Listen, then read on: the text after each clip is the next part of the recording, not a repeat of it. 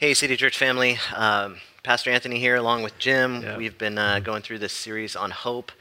Before we dig into a little bit of introduction of the series and intro to today's sermon, which first of all, we're going to be in Revelation 12, so if you have a Bible, you can turn there and bookmark it. But I want to tell you about next Sunday. This Sunday, as you know, we're still continuing online virtually, and happy that you'd be here to join us for that. But next Sunday, we're going to open up the building, and would love for you to be able to come and be a part of that. We're going to do our best to meet all of the standards, regulations, requirements that the government has put forth for us to maintain social distance and all that sort of stuff. But would love to have you 10 a.m. If you can't make it, though, we want to let you know that we're going to be shooting it live. And so if you can join us on our Facebook page and hang out with us live, then totally acceptable and great. Would love to have you in that regard as well. And so, yeah, that's my update for next Sunday. But with that in mind, Jim's going to introduce us for today's sermon. Yeah, William Styron, who is an excellent writer, by the way, he wrote Sophie's Choice. And he also suffered from depression, and he wrote a little booklet called Darkness Visible. And what he said in it was, "It's the hopelessness, even more than the pain, that crushes the soul." And I think, unfortunately, that's true. And that's one of the reasons why we're doing this kind of series, is to dispel the idea of hopelessness, especially among those who are following Jesus. So we're in this series. We've done 6 of them so far. This is the 6th one here. And we're talking about this concept of hope.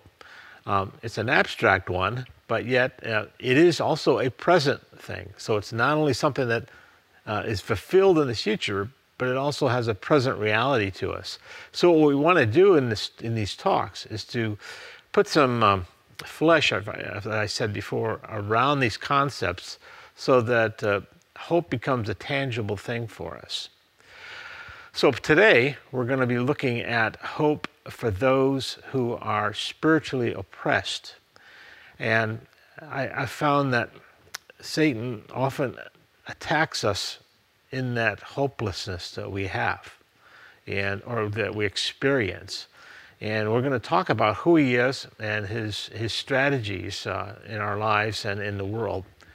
But first, we're going to read a passage that kind of talks about him in a strange way. It's in the book of Revelation, and the book of Revelation is very controversial in the sense that interpretations can be quite different. Some see it as a historical reference. There's a historical event happening behind these events going on. It's full of imagery, full of symbolism, and sometimes people are scared of the book to read it, to understand it, to study it. I don't think we should be. I think we should look at it. There's a book out there called 4 Views on Revelation. I'd encourage you to look at it and see the different ways in which people can approach this book. We're going to look at Revelation chapter 12, where it's a description of the dragon, and the images are actually explained, so it's not really that complicated.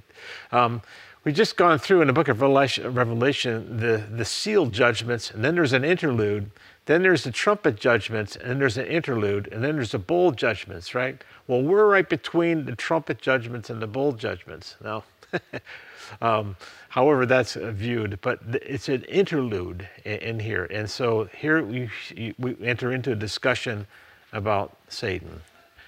Revelation 12, starting in verse 7, going through verse 12. Now war arose in heaven, Michael and his angels fighting against the dragon. And the dragon and his angels fought back, but he was defeated, and there was no longer any place for them in heaven. And the great dragon was thrown down, that ancient serpent who is called the devil and Satan, the deceiver of the whole world. He was thrown down to the earth, and his angels were thrown down with him. And I heard a loud voice in heaven saying, "Now the salvation and power and the kingdom of God and the authority of his Christ have come. For the accuser of our brothers has been thrown down, who accuses them day and night before God. And they have conquered him by the blood of the Lamb and by the word of their testimony, for they loved not their lives even unto death. Therefore, rejoice, O heavens, and you who dwell in them. But woe to you, O earth and sea, for the devil has come down to you in great wrath, because he knows that his time is short. Let's pray. Father, as we discover more about our adversary today, may we become wise to his person, to who he really is, and also to his strategies in our life. And it may make us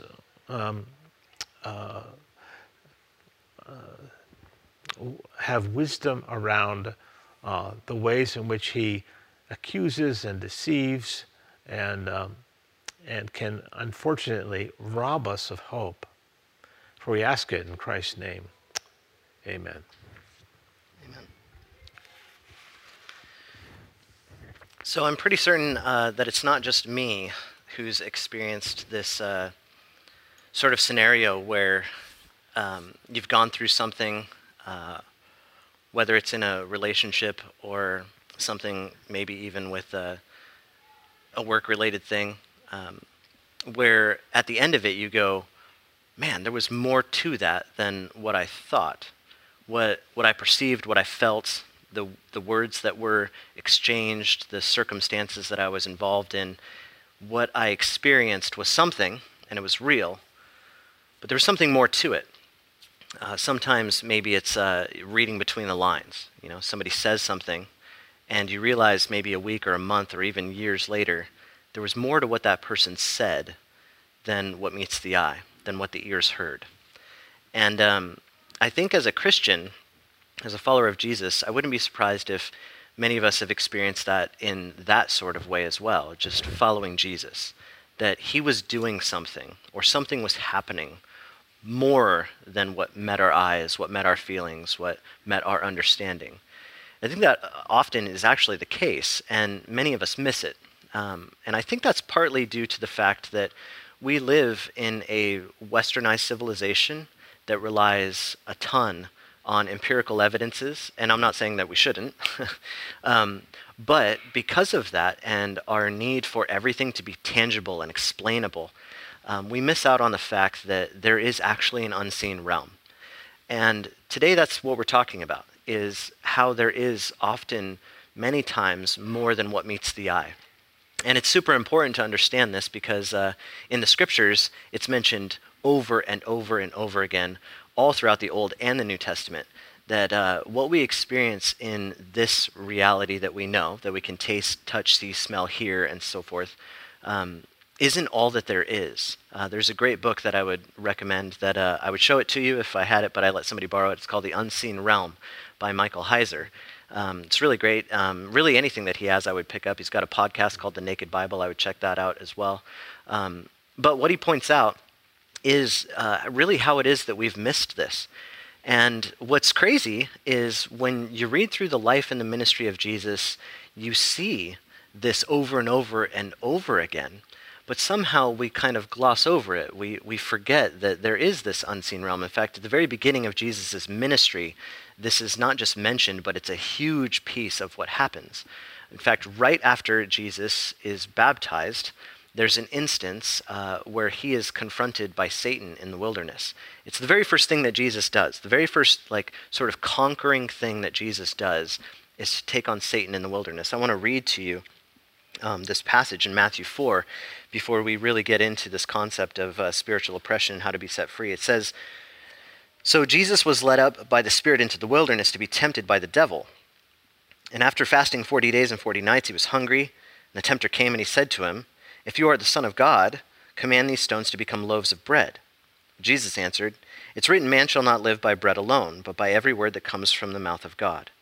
So the devil took him to the holy city, and he set him on the pinnacle of the temple, and he said to him, "If you are the Son of God, throw yourself down, for it is written, he will command his angels concerning you, and on their hands they will bear you up, lest you strike your foot against a stone." Jesus said to him, "Again it's written, you shall not put the Lord your God to the test." Again, the devil took him to a very high mountain and showed him all the kingdoms of the world and their glory, and he said to him, "All these I will give you, if you will fall down and worship me." Jesus said to him, "Begone, Satan, for it is written, you shall worship the Lord your God, and him only shall you serve." So the devil left him, and behold, angels came and were ministering to him. Now, just notice this. This is the very beginning of Jesus' ministry. Before he does any miracles, before he calls his disciples, before he gives any teaching, the first thing that happens after his baptism, being proclaimed the Son of God, is to be tempted by Satan. So there's this spiritual thing happening right out the gate. But notice also, at the end of it, you've got the angels comforting him. So you've got this evil entity, this spiritual evil entity, tempting him, and then you've got these spiritual good entities comforting him. And this is the very beginning of Jesus' life and ministry, super critical, because right after this, Jesus will call his disciples to begin to teach them, but when he sends them out to do works, one of the things that he does is he says, "Go and cast out demons." And of course he would say this because leading up to that, he's been doing that over and over and over again. So when you read through the Gospels, you notice that there is a ton of demonic presence. But sadly, for us, again, I think in our westernized culture, we just gloss over these texts as if that was something back then, that was something, in that place, in that day and age, in that, culture. And they believed those kinds of weird things. But I think that's a huge mistake on our part. C.S. Lewis, he says it this way in the Screwtape Letters, which, by the way, if you've never read, pick it up. It's fantastic. Really, anything C.S. Lewis has written is fantastic. But here he says this: "There are two equal and opposite errors into which our race can fall about the devils. One is to disbelieve in their existence. The other is to believe and to feel an excessive and unhealthy interest in them.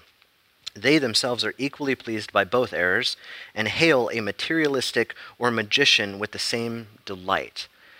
And I think he's spot on. We can swing the pendulum so far one way where we go, there is no spiritual realm, or we can swing it so far the other way where that's all that there is.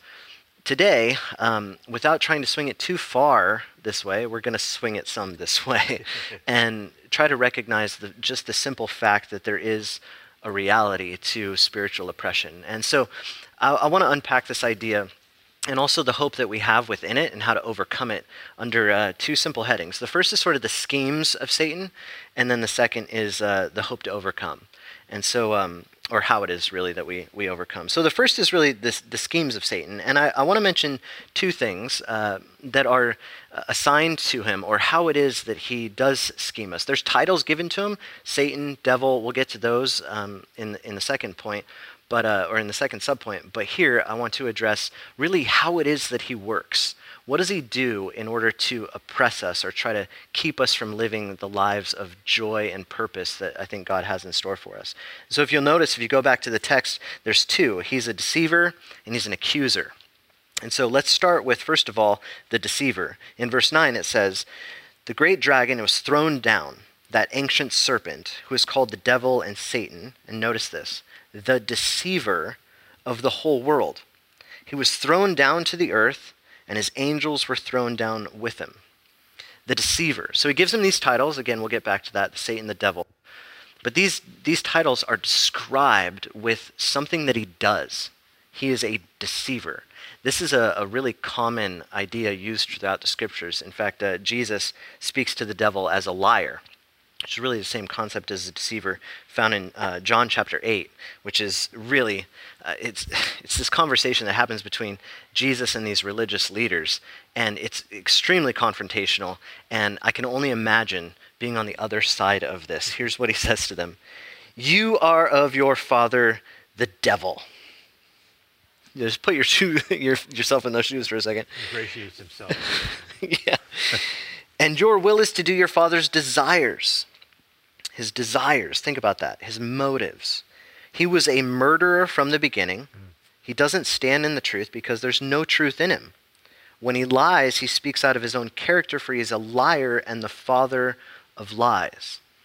Now notice this, Jesus puts together the idea of a liar and a murderer, right? So he's a murderer from the beginning, and he's a liar and the father of lies. So what we should be thinking is, how does murder or death coincide with lying? So we'll get there in a second. Notice in 2 Corinthians, as well as in Colossians, in 2 Corinthians 4, it says, in their case, the God of this world, speaking of Satan, has blinded the minds of the unbelievers to keep them from seeing the light of the gospel of the glory of Christ, who is the image of God. So this Satan, who is a liar, who is a murderer, is trying to blind people to keep them from seeing God or distance them from God, which is really that idea of death. In Colossians 2, you read, see to it that no one takes you captive by philosophy and empty deceit, according to human tradition. But notice this, according to the elemental spirits of the world and not according to Christ. So what we find is this constant call for us to have our eyes opened, to not fall into deception or into lies. But what is this deception and lie? What are these things really all about? And I don't want to insult anybody's intelligence or be too elementary, but let's just think about these ideas for a second, because I think it's really, really important. When you think about deception, I think the easiest way to understand it is actually to understand the opposite. If you deceive somebody, that's the opposite of giving to somebody or somebody receiving something, right? If you've been deceived, something's been taken from you. But when you're receiving, something's given to you. In other words, there's the implication of a giver, there's a gift, now there's a holding on to that thing. You have control over this now, right? So somebody gives it to you, you take it captive, you hold on to it, you have it for yourself, right? That's what it means to receive. To deceive would be the exact opposite, right? It would be somebody taking what it is that you have control over and taking it for themselves. When we're talking about deception, we're really talking about reality. And by that I mean, think about lies for a second. What is a lie? A lie is really nothing more than a twisting of or a taking of the truth, right? When there's something really real and somebody takes that from you, what they're doing is they're leaving you with something that is false. When somebody takes reality from you, they're leaving you with a false reality, right? And when they're doing that, they're trying to do something to you. They're trying to get you to live in light of that false reality, right? So think of it this way, because lies can be believed no matter how much a person thinks that it's true or not, right? They can buy into it. So for instance, this wall behind us here is black, right? That's reality. That's what our society, this color, has deemed to be black. A person can believe it's blue or orange or red all day long. In fact, they might even believe it so wholeheartedly that they would say, I would die for the idea that that wall is orange or blue or whatever other color than black. They can believe it that wholeheartedly.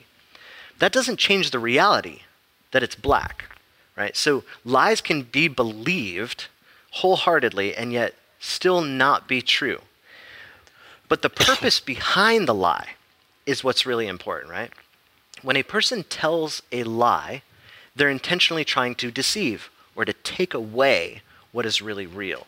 So a person telling a lie is trying to get you to believe in a false reality and live in accord with it. And there's a purpose behind it.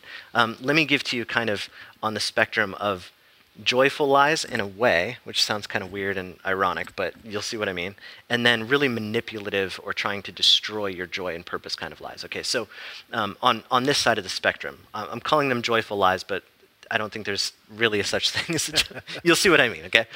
In my house, we love to scare each other, and I know that's really weird, and maybe you don't in your household, and you totally disagree with it. I get it. That's totally fine. But like I have been scaring my kids since they were really little, and we just find tons of fun in it. And it's weird. I get it. But my kids have taken on this practice as well. So they're constantly trying to even now scare me and their mom because we scare them constantly. I mean, it could be as simple as I'm sitting here and they reach for my popcorn and I just go, you know, and just watch them flinch, you know, like we do stuff like this constantly. It's hilarious. What we also do is we plan scares, right? So one kid goes into the bathroom, and as they're in the bathroom, another kid says, hey, I really want to scare that one. So for instance, my oldest daughter, Alexa, my son, Zeke, I'll use them as examples, right? Zeke goes into the bathroom. We're sitting in the living room, and Alexa says, I really want to scare Zeke. We're like, okay, why not? That's what we do. So she's like, I'm going to go hide in the kitchen behind the door so when it comes open, he's not going to see me. And then when he closes the door, I'm going to be right behind him and scare him. And we're like, that sounds fantastic and fun. Let's do it. So she goes into the bathroom, she sneaks in there, and she hides behind the door. Now Zeke comes out, and she misses it. Zeke comes into the living room. We don't see her come back. And we're like, okay, she still wants to scare him. So we know that she's probably going to hide somewhere. So we go, Zeke, you forgot this thing in the bathroom. Can you go get, or like, I'm really thirsty. Can you get me a cup of water? Now, I just lied to him because I'm not thirsty. I don't need a cup of water. I don't need anything in there. So I'm painting a false reality for Zeke. In this false reality, Zeke goes into the kitchen. And when he goes into the kitchen, Alexa jumps out and scares him. Now, by me creating that false reality for Zeke, what I've done is I've taken the truth from him. And in taking the truth from him, he's going to live in accord with it. And as he lives in accord with it, he gets scared in that moment, right? Now, that's just fun and games. But when you think about huge false realities, right, what it does to our lives at large, man, people can paint false realities that can cause us to live in such a way that our joy and our purpose is stolen. Just this last week in quarantine, I was watching this documentary series, and I forget if it was on Amazon or Netflix, about cults. And there are some really crazy things that people have told other people to manipulate the truth, to steal from them what is reality, so that they might live in a certain way. But as they live in that way, what happens, again, is their joy, their purpose is stolen. Okay, so Satan is a deceiver. That's the nature of what he does. But he must have a strategy around even greater around our thinking. And as you're saying, creating these false realities as a deceiver, especially in relationship. We're talking kind of vertically here a little bit about how we can create realities for each other in a fun way. But he does it vertically as well towards God. How does he do that? Yeah, and this is the most destructive way that Satan works. So I know I was kind of being playful there, so let's get a little serious here. Satan wants to steal our joy and our purpose, I think primarily in two ways. We'll get to the second one in our second subpoint about him accusing. So he wants to steal our joy and purpose by making us think about ourselves and our relationship to him differently. So we'll get to that in a second. But I think the primary way that he deceives and steals our joy and purpose is by making us think about God differently. And the way that he does this is he gets us to think of God both less and more. Now, the more is kind of an interesting thing, so we'll get there. But let's think first of all about the more kind of easy way of thinking about what he does in terms of making us think about God differently, which is less. This is kind of obvious, but Satan will often cause us to think about God in terms of him being less good or less loving than what he actually is. And this stems all the way back to the garden, right? You get this imagery in Revelation of the serpent, right? And John's pulling that from the garden. He's wanting us to go back to Genesis 3, where the serpent enters in and begins to tempt Adam and Eve. If you recall, before the temptation, though, God puts them in this garden and he gives to them everything, right? Except for this one tree. He says, you can eat of any of this and it's all good for you, right? He gives to them each other this amazing unity with one another. He gives to them purpose. He says you can exercise dominion. So he gives and he gives and he gives, right? That's God's character and nature, is to give. He's generous. Satan comes in and he begins to tempt. And the way that he tempts is by saying, oh, but God left this one thing out for you, so he's not good. So he's stealing from the goodness of God to try to get them to think that God is less than good. And the same carries on throughout really all of Scripture. The fact that the Israelites don't trust in God, they don't think that he's good. And then on into the New Testament, you get people who are constantly questioning not just the goodness, but then also even the love of God. And I'm sure you and myself included have often questioned not just the goodness of God, but the love of God. Yeah. Does God really have open arms for me? Does God really forgive me of all of my sin? And so Satan wants us to think that he's not good, he's not loving, he's not forgiving. So he'll strip away attributes of God or minimize attributes of God, his grace, for instance, right? His love, all of those things. That seems pretty obvious. I think we're all aware of the way in which he works to that capacity. But here's something that I think is a way that he deceives us that is really important and that I think we often forget. And that is that he makes God more. Now, that sounds odd because isn't God already everything, right? So here's what I mean by that. In stripping away or making less, we're talking about what is attributed to God in terms of his character, his nature, and his actions. So God is good, loving, forgiving, right, infinitely, and he strips those away. What I might say in making God more is adding to God's attributes, character, but also his actions. He wants us to attribute to God things that are actually or should be attributed to him. And here's what I mean by that. In John 10, Jesus says, Satan has come to steal, kill, and destroy. But I have come to give you life, and to give you life abundantly. Notice the contrast there, right? Steal, kill, destroy. Those things have to do with chaos and death.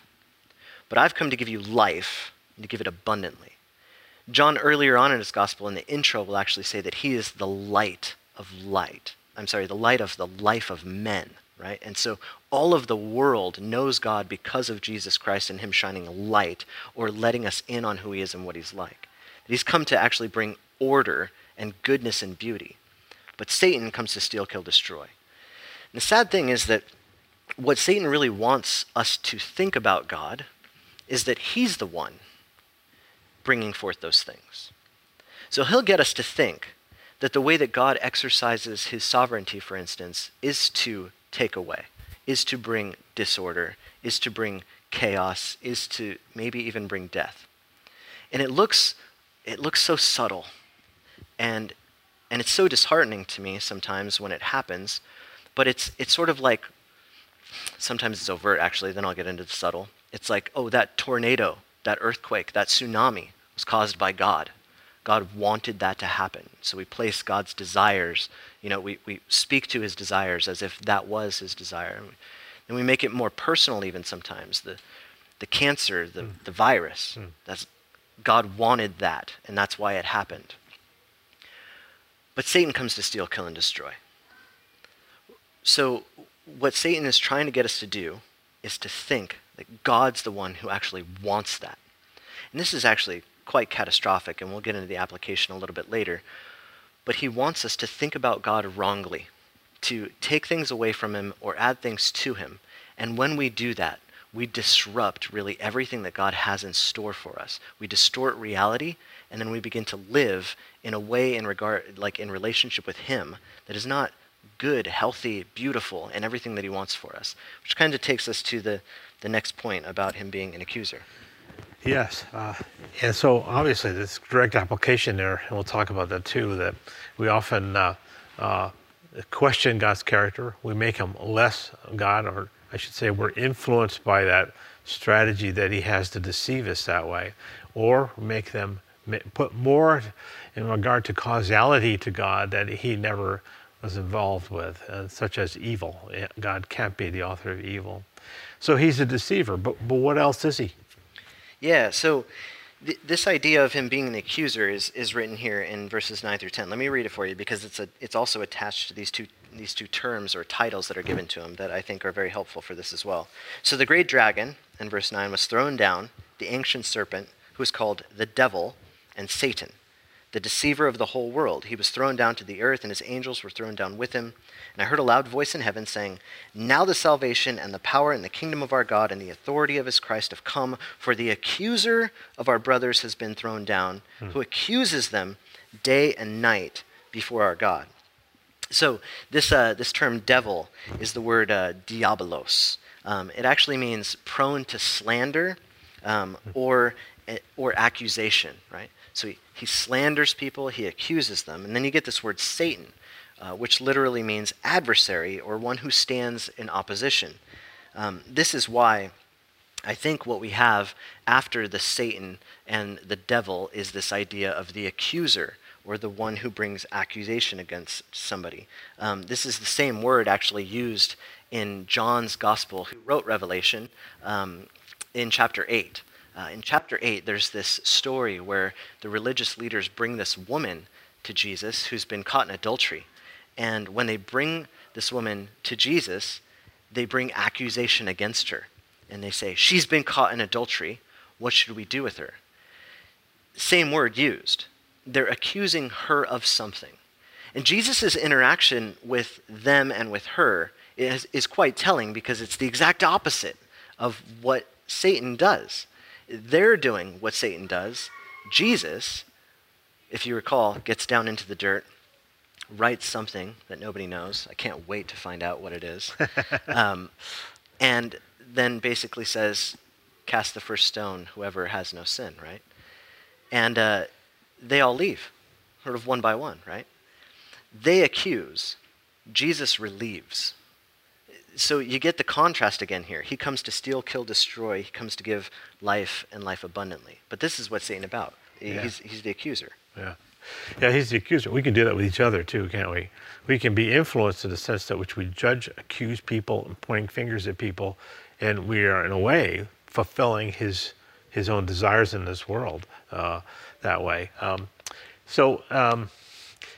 But how does this all relate to hope and the idea of the now and the future? How does that relate that way?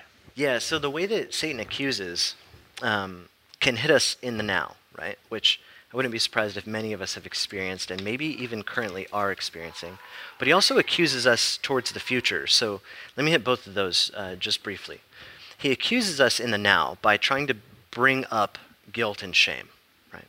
So the things that we've done or said, the mistakes that we've made in the past, he loves to do this, to pull all of that into the now and force us to live as if all of those things are piled on top of us, and it's sort of a weight that we can't bear. It makes me think about a trial. If you recall, I think it was last year, whatever, you think about politics right now, everybody's constantly on trial, because when they're going through a campaign, right, everything is brought up, everything that they've done in the past. And so there's these journalists doing as much work as they possibly can. There's even individuals doing as much work as they can to put it on social media about everything that we can find about this person. And I can only imagine the weight of that kind of scrutiny. That kind of criticism is so impossible to bear that it leads to all sorts of disruption in life, again, stealing our joy and our purpose. I mean, when we think about all of the things that we've done wrong, said wrong, mistakes that we've made, relationships that we've destroyed, things that we wish we just would have done better, we pull all of that up. And if you just sit there and dream about those things, oh man, there's a weight on top of you that is almost impossible to bear. It leads to great anxiety, but also depression, and sadly, even suicide. It leads to the place where a person says things in their mind that are, again, deceptions, which is, it would be better for everybody around me if I weren't here. Even though everybody around them is saying, no, that's not true. What is true is we want you here. But we say these things because of, either directly or indirectly, the deception of Satan. He accuses us with this guilt and with this shame, and we begin to live in this false reality. When reality is, God does love you, you're made in his image, and everybody around you does care for you. It makes me think of also like the way in which, sadly, we've been raised in our culture. When we think about how it is that he accuses us into the future, you know, we often think about God as this one who's, as soon as we get there, the first thing that he's going to do is roll out the scroll of all of our wrongdoings. And we live in light of that. We live in this fear that, man, one day he's just gonna punish me. He's just gonna bring the hammer down on me. We have this sort of fire and brimstone way of thinking about it.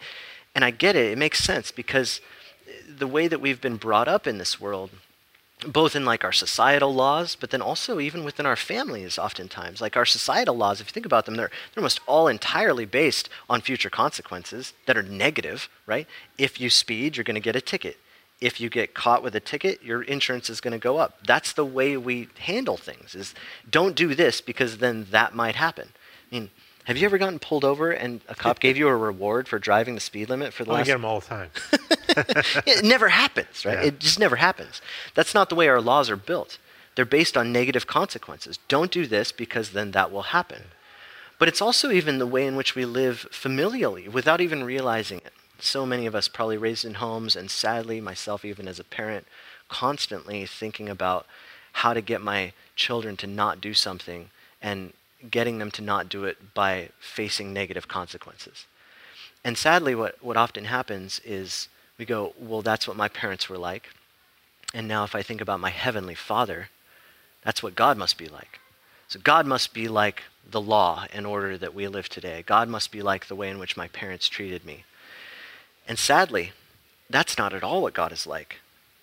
That's a life based on accusation. But the accuser is Satan, not God. So Satan wants us to live in such a way that that is what God is like, the accuser. Meanwhile, God is saying, I'm the exact opposite. I'm not the accuser. I'm the forgiver. I'm the inviter into something. But here he is trying to dupe us in all of these things. Yeah, so to kind of summarize this a little bit, as we live now, we are constantly bombarded with accusation. It goes back to the William Styron quote where, the hopelessness is what really destroys us. We can endure the pain in light of our lives, but when it becomes hopeless, that's what really crushes the soul, and that's where we're often attacked to remove, to deceive, to accuse us from that. That happens now. And in the future, we have this perception of fire and brimstone. I think of Jonathan Edwards' famous sermon, Sinners in the Hands of an Angry God, right? He preached this down in Enfield, Connecticut. By the way, he didn't like the sermon. He didn't care for it at all, and it was atypical of the kinds of sermons he preached. I have a lot of admiration for Edwards in regard as a pastor, as a scholar, as a man of God. I don't necessarily agree with everything, a lot of other things he wrote about, but nonetheless, what happens is, because that was a trigger for the Great Revival, that kind of perspective is swept over right into the 20th century even now. In colleges, if you read religious works, that would be one of the works that you would read. And so there's this idea that, we're going to go to heaven and God's blazing fire and eyes, and he's going to strike people down with it. And that's kind of the rat race we're in, right? We're inundated with this deception and accusations, and we are inundated with a fear of the future. So, how do we escape this kind of treadmill rat race that we're in? Yeah, and that's what's so beautiful about this passage. It's straight to the point about how it is that they conquered this sort of rat race or mistaking of who God is because of the deception of Satan. In verse 11, it says this: they've conquered him. They conquered him by the blood of the Lamb, by the word of their testimony, for they love not their lives unto death. So I want to hit each one of these briefly, most of the time on the first one, and that is the blood of the Lamb. They conquered him by the blood of the Lamb. Now, what's going on here? Well, I wouldn't be surprised if most of us, when we hear they conquered by the blood of the Lamb, the first thing that comes to mind is Jesus as our sacrifice, right, for sin, for our guilt and shame. And that's true, because you'll notice this in John chapter 1, as Jesus is about to be baptized. It says, the next day he saw Jesus, that is John the Baptist, coming toward him, and he said, behold, a Lamb of God who takes away the sin of the world, right? So you go to the sacrificial system, right? You go to that portion of Leviticus where there's animals that are sacrificed when their blood is shed. We receive forgiveness for our guilt and shame, and that is absolutely true. And so hear me say this. They overcame by the blood of the Lamb because they were able to recognize that the accuser who's saying guilt and shame, guilt and shame, guilt and shame, pulling up all of your past, the blood of the Lamb says, No. You are absolutely forgiven, infinitely forgiven. You are absolutely loved. God doesn't push you away like death does and Satan does. God invites you in. In fact, God pursues. God's not just there waiting for you. He's running after you, right? So the blood of the Lamb definitely overcomes guilt, overcomes shame. So we don't have to live in that way anymore, in that thinking that God doesn't love me, or even that anybody, right, is putting that upon us. If the God of the universe has his arms open and is pursuing you, and another person is bringing up your guilt and shame, let the God of the universe's opinion of you override that.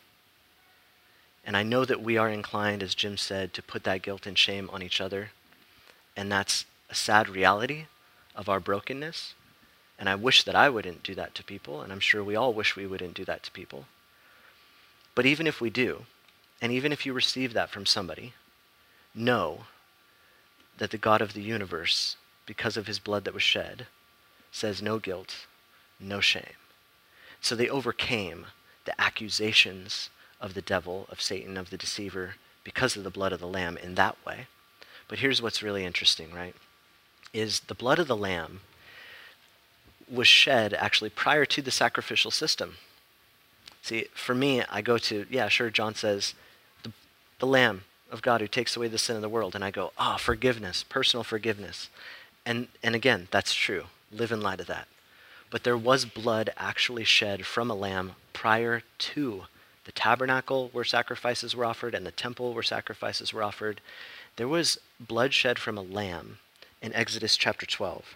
And I want to read you this like sort of copy and pasted pieces of the chapter because I just didn't want to read the entire thing to you, and help you to just grab hold of even some of the things that we were saying earlier about how it is that we overcome deception. So here's the words of God in Exodus 12.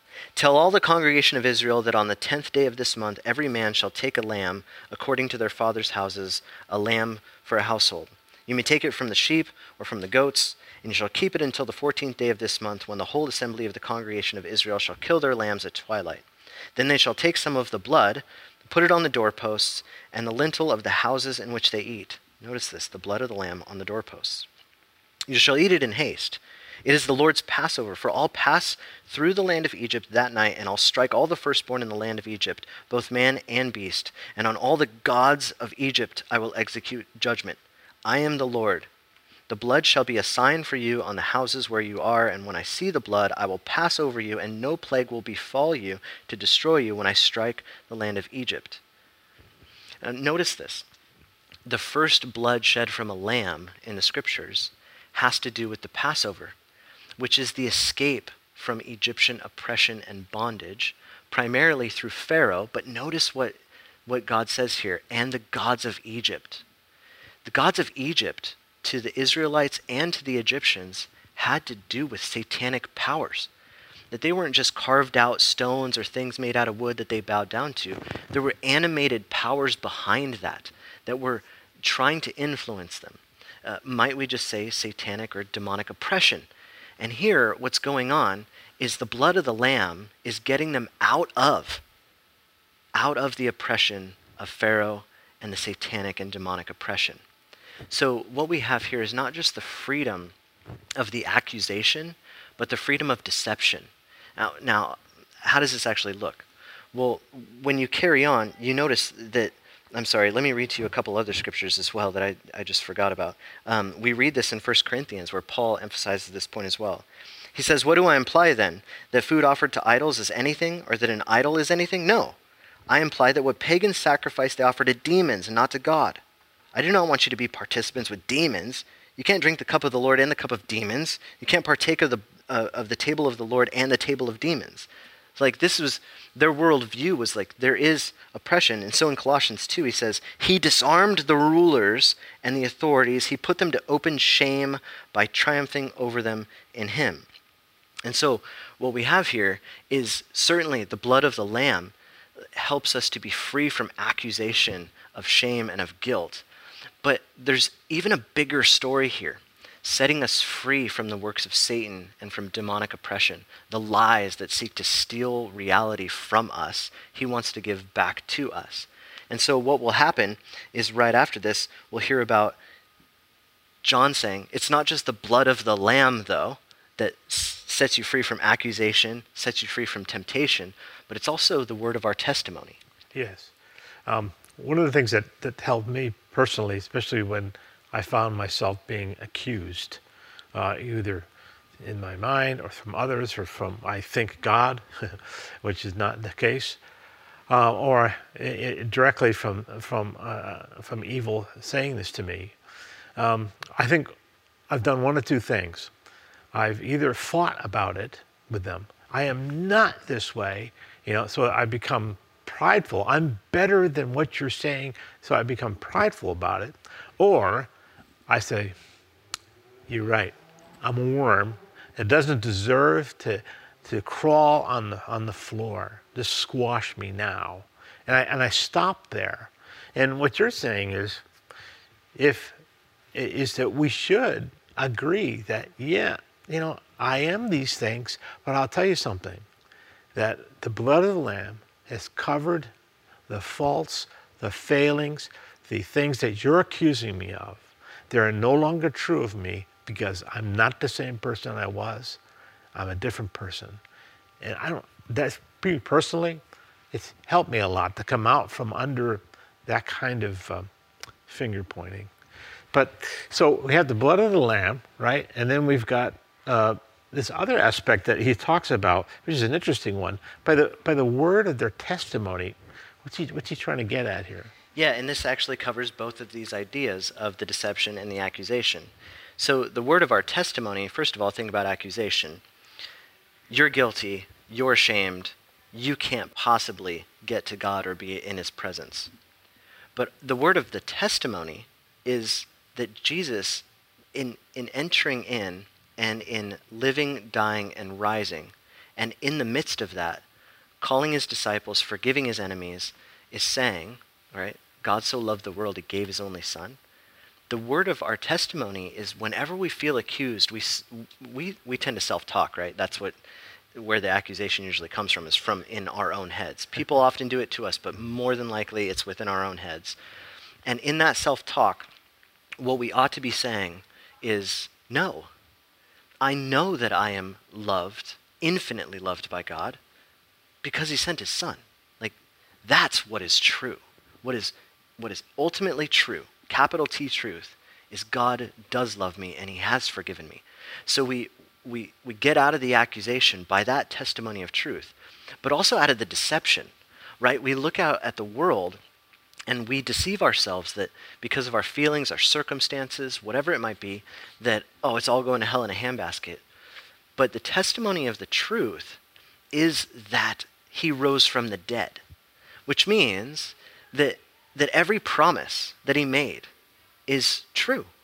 If he actually did rise from the dead, then he sends his spirit and he's making all things new. Those things are absolutely true. This is why Jesus says this in 8:31 of John's Gospel. He says, if you abide in my word, which is the things that I've said, the truth that I've spoken, the teachings that I've given, you are truly my disciples. You'll know the truth. And that's not just a cognitive thing. The truth will set you free. Like, notice this theme, right? You're set free from Pharaoh and from the gods of Egypt. You're set free from guilt and shame, knowing the truth that he actually does love us so much that he would live, die, and rise.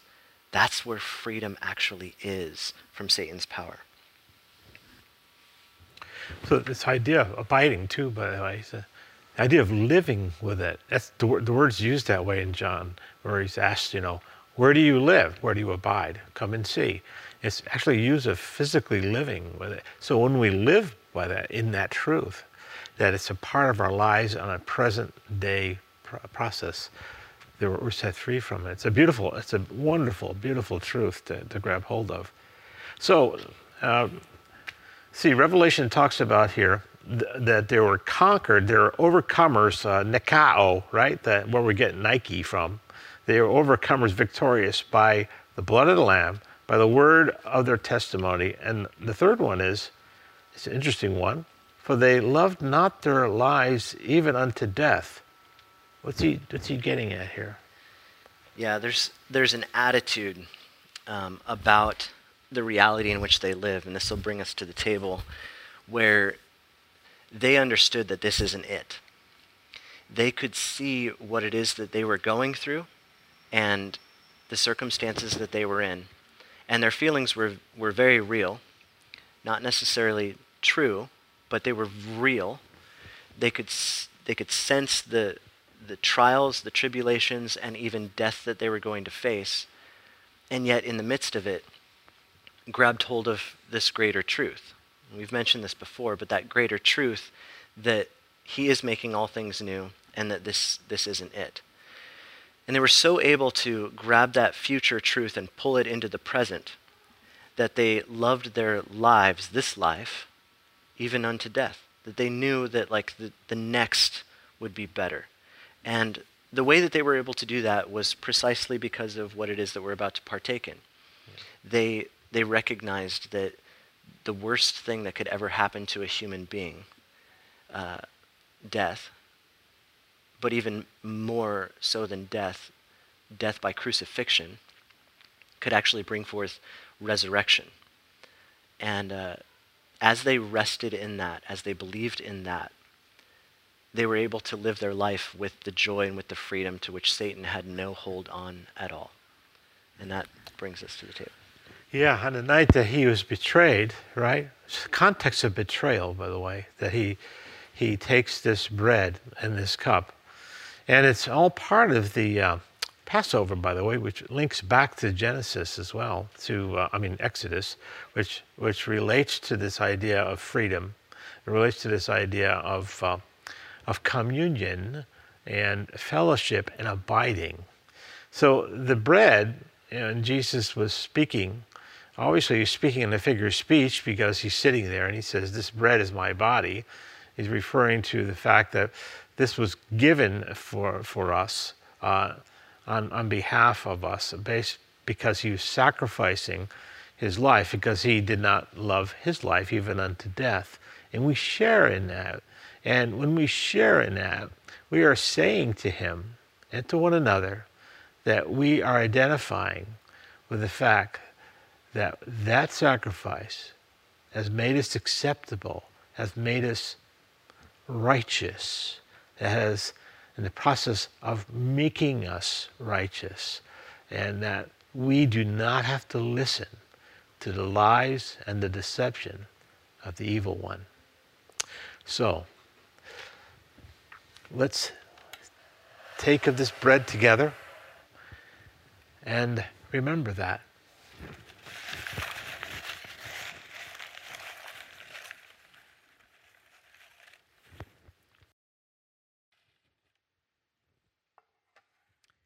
Let's share this together.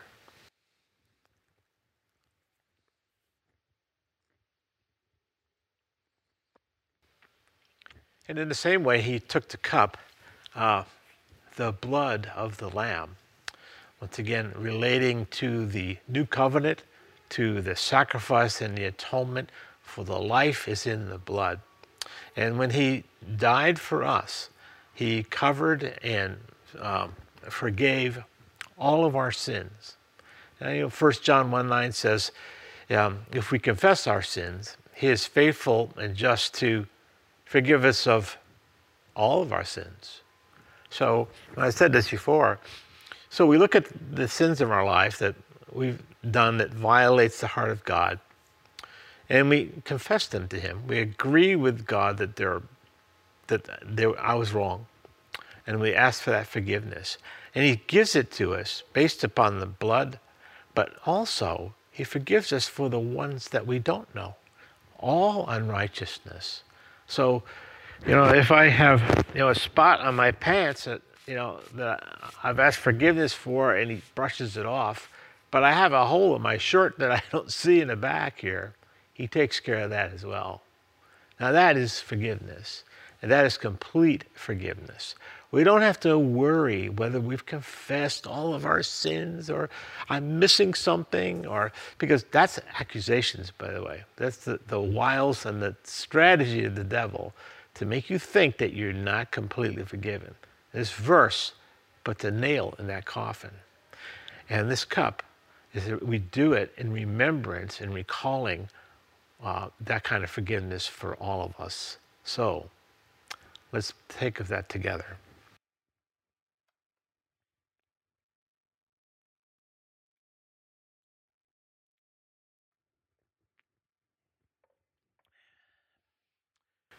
So this will be the last time we'll meet in this kind of format. Next week, hopefully, as Anthony outlined, and I'm sure you'll get a message this week about coming. I hope you're able to come. This will also be broadcast on our Facebook page live, so you'll be able to look at it from that perspective, or come and be with. The sanctuary will look a little different, a little more sparse in terms of distance and so on. So right now, though, we're going to sing a hymn to God, thanking Him for all He is and all that He's done for us. Thanks.